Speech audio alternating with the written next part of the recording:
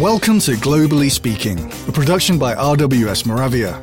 Globally Speaking is designed to educate, inform, and challenge everyone who is engaged in global communications.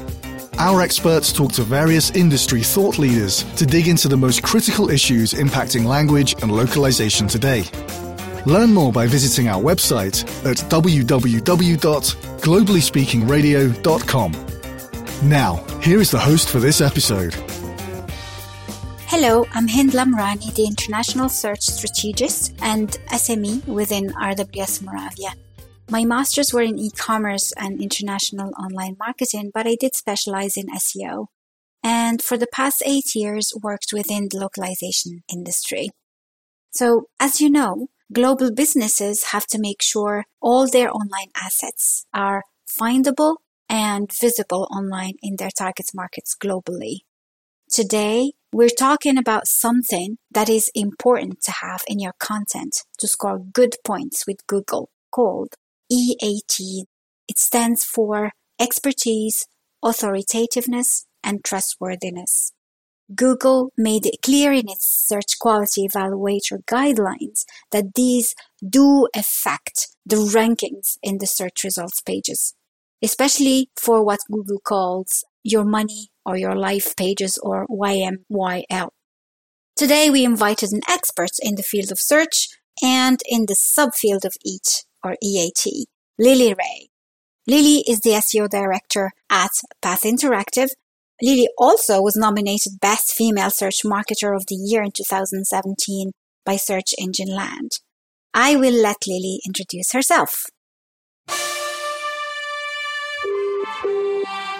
My name is Lily Ray. I'm the director of SEO at an agency called Path Interactive based in New York City. So I lead the team of about 15 different SEO professionals at my agency, and we work across dozens of different clients in different categories.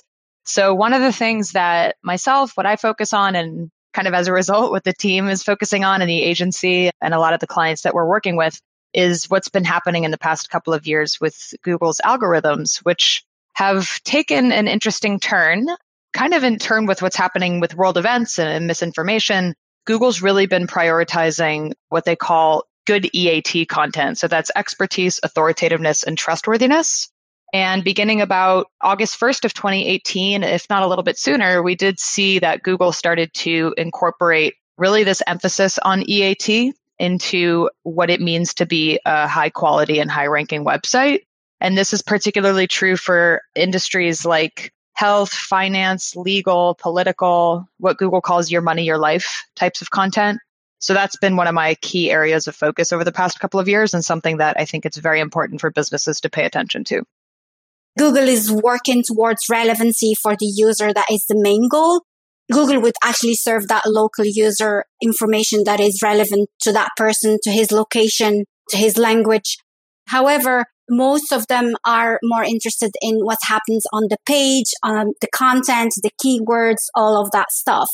And I feel that this topic of EAT is really interesting because they need to understand that authoritativeness, trustworthiness, and expertise are a major element that they need to actually pay attention to.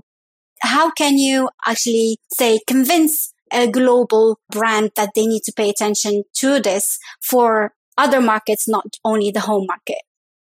Yeah, so Google is incorporating EAT as one of its primary consideration factors in all versions of Google. It's not just, google.com or google.co.uk. It's something that they care about with the quality of search results across the board internationally. So I do think that it's absolutely worth focusing on it for that reason. But generally speaking, the things that we recommend doing to improve EAT involve disclosing aspects of the brand and of the people who work at that brand and things that make them trustworthy and convey to the user why they're authorities or why they're experts or why the user should feel good about making a purchase on that website or, getting in touch with the brand or things like that.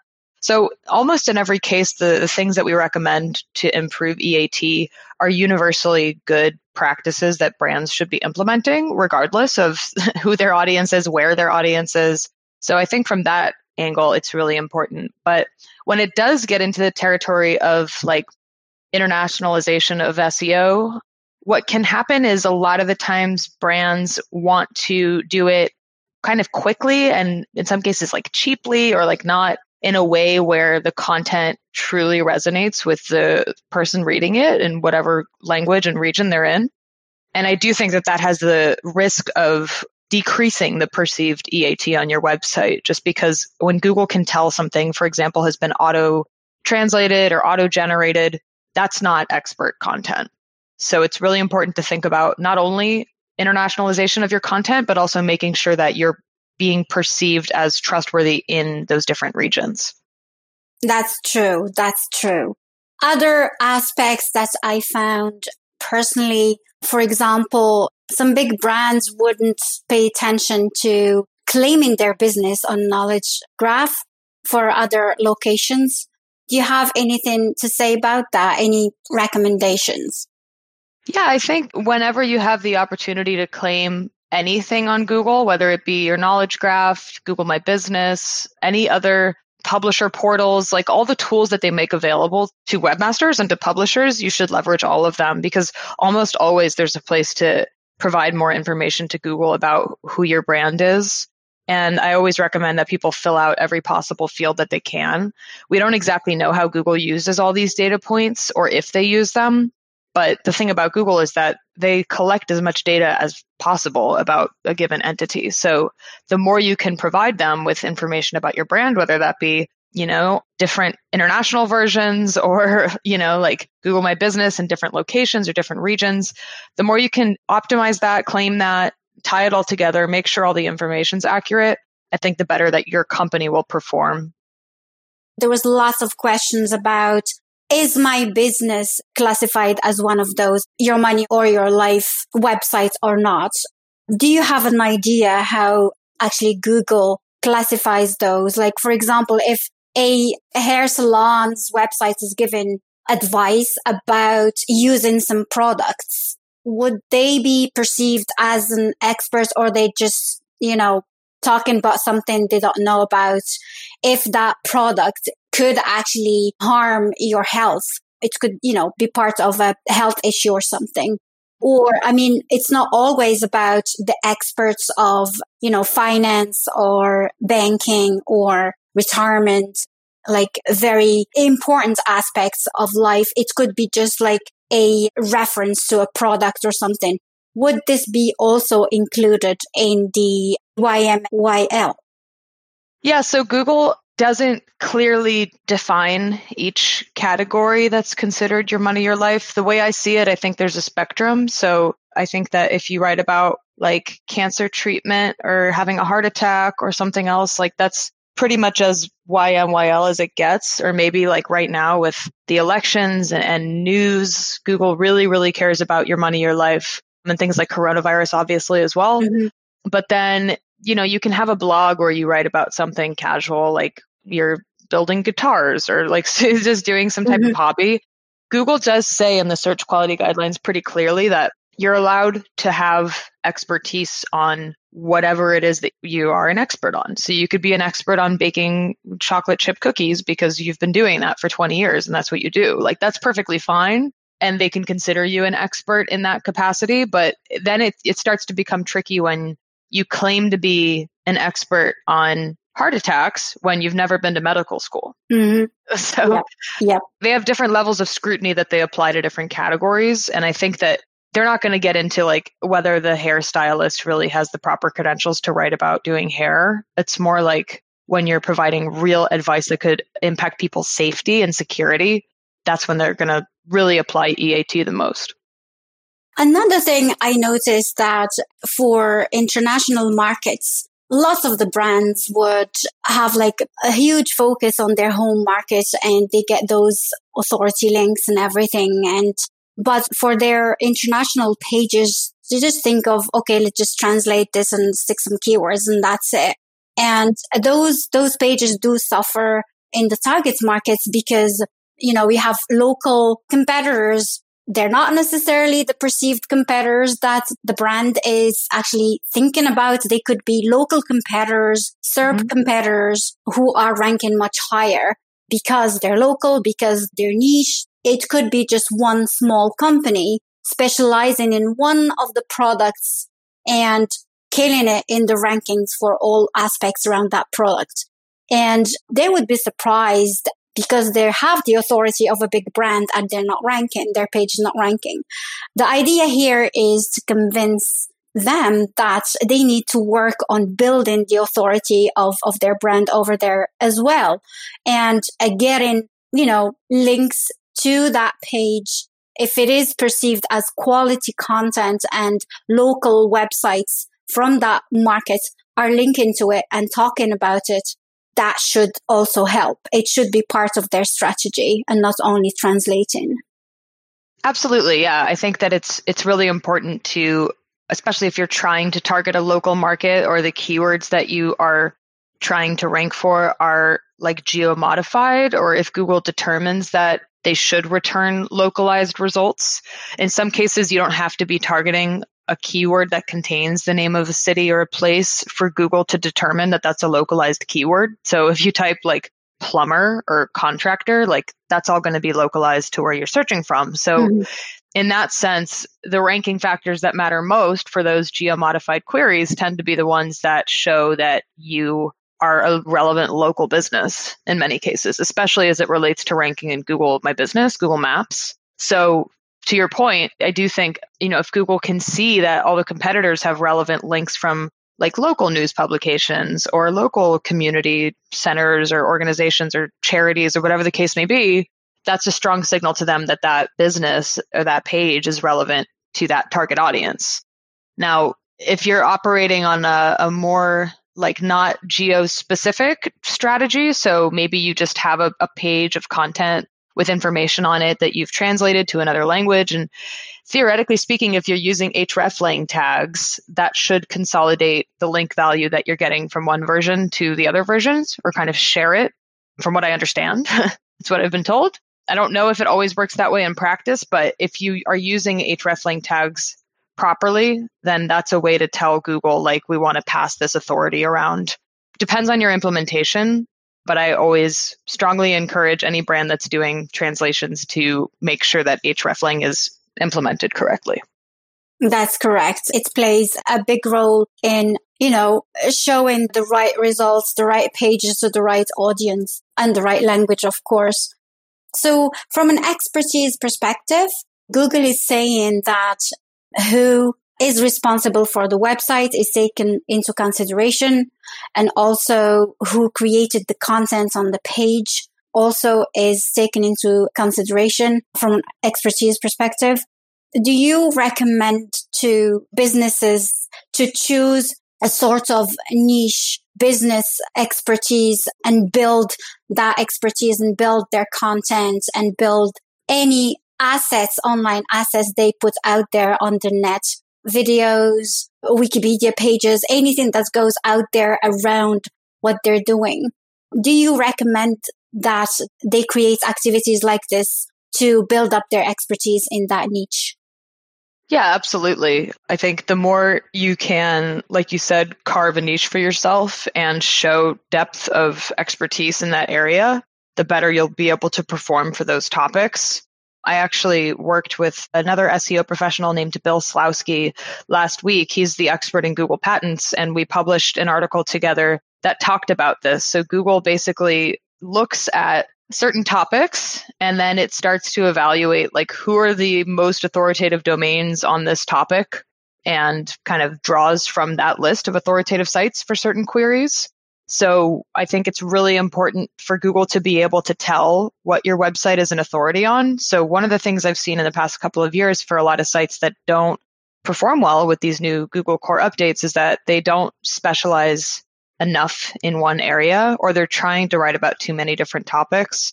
And in many cases, they'll add topics that are very your money, your life. So the same author might be writing about, doing push-ups at the gym, but then they're also writing about like 5 ways to prevent a heart attack. And you can't necessarily be an expert on both of those things. Like maybe you can, but like your author should really reflect the subject matter that they're truly experts on and credible on. True. I feel that we need to talk about entities. it's something that's really, really growing. It's not new, but it's becoming kind of the basic for how Google and other search engines actually are understanding the human language. The machines try to understand the human language, and they try to put a relationship between words and entity associations to understand exactly what the content is about, so they can return a relevant result for the searcher. What can you explain to somebody who's not in the SEO community about how entities work? Yeah, so like you said, entities are most commonly found, if you want to see from a Google standpoint how they're using this, in what they call the knowledge graph or on knowledge panels. So when you search for a variety of different keywords, you'll see Google return, in most cases, like a right sidebar on desktop. They use some other variations of how they display knowledge graph results. But let's say you take like a piece of fruit or something like that, and you Google just the name of that fruit, you'll notice this right sidebar where they have pictures of it. They have, like the scientific name for it, how many calories it has, all these different data points about that piece of fruit. That's Google's knowledge graph. They have knowledge graph listings and entities, like you said, for, I believe it's 500 billion facts about 5 billion entities in Google's knowledge graph. And I imagine that number just keeps growing and growing. It's a lot. So this is the primary way that we can see how they're using entities. You can actually look up, if you type knowledge graph search, there's a couple different tools that you can use to look up whether an entity is listed in their knowledge graph or not. But they're basically collecting data from all kinds of sources, not just the internet, but all the other places that Google can pull data from, and creating this master database of entities and all the possible attributes that are associated to them. So for someone who wants to make sure the information they're putting out there on the net is actually compliant to this type of logic, so that they make it so easy for the search engines to find their information, categorize it, and work with it, what is your recommendation? So there's a few different ways to go about it. The primary way that SEOs tend to try to take control of knowledge graph information is through structured data, otherwise known as schema. So making sure that your structured data reflects all the most relevant and accurate details about your business or whatever other entity you choose to mark up on your page. So let's say you have a creative work, like a book that you've published or an article or a song or something like that. You can provide structured data that says, this is the name of the song, this is how long it is, this is who wrote it, this is what album it appears on. So structured data can feed into Google in that way and other search engines as well. And then there's some other databases that Google pulls from that we know for a fact that they pull from. So things like Wikipedia, Wikidata, honestly, like dozens of other websites that they use that have data about different entities. So the more you can get your brands listed in those places and making sure that the content on there is accurate, the better you'll perform. My friend Jason Barnard has a really awesome article about all the places that Google pulls from to get data for the knowledge graph. He has a big list, so I'd recommend checking that out. Fantastic. Thank you, Lily, for all these recommendations for our audience. The other thing I wanted to discuss today, let's touch on the Search Quality Evaluators guidelines from Google.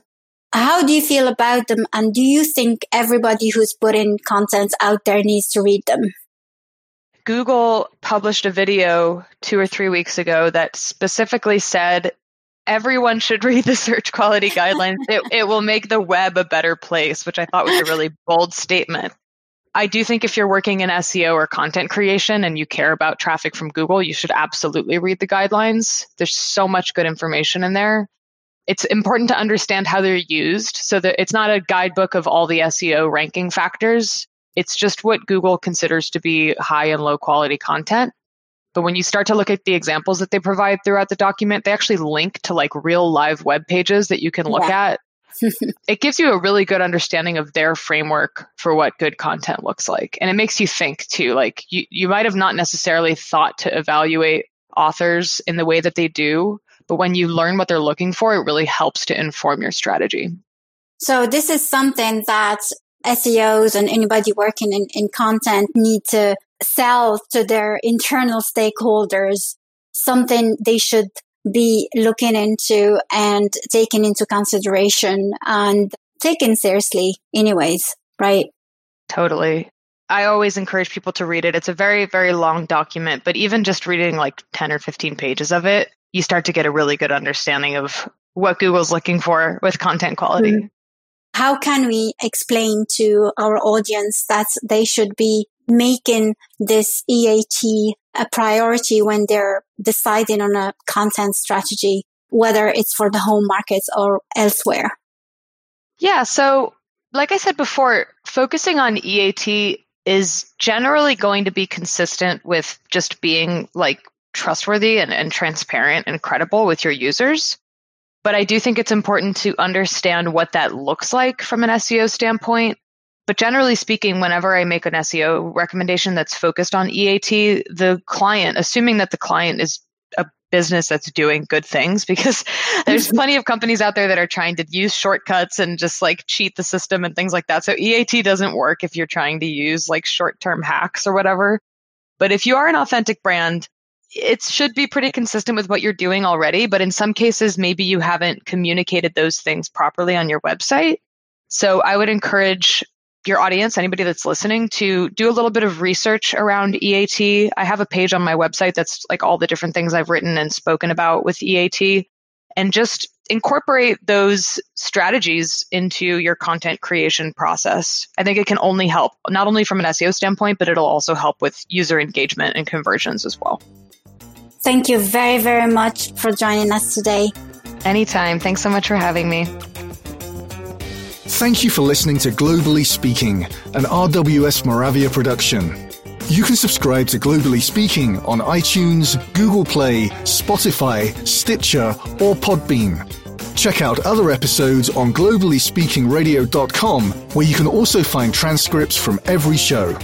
We'd like to hear your comments, suggestions, and feedback, so don't hesitate to reach out to us by contacting us at info@globallyspeakingradio.com.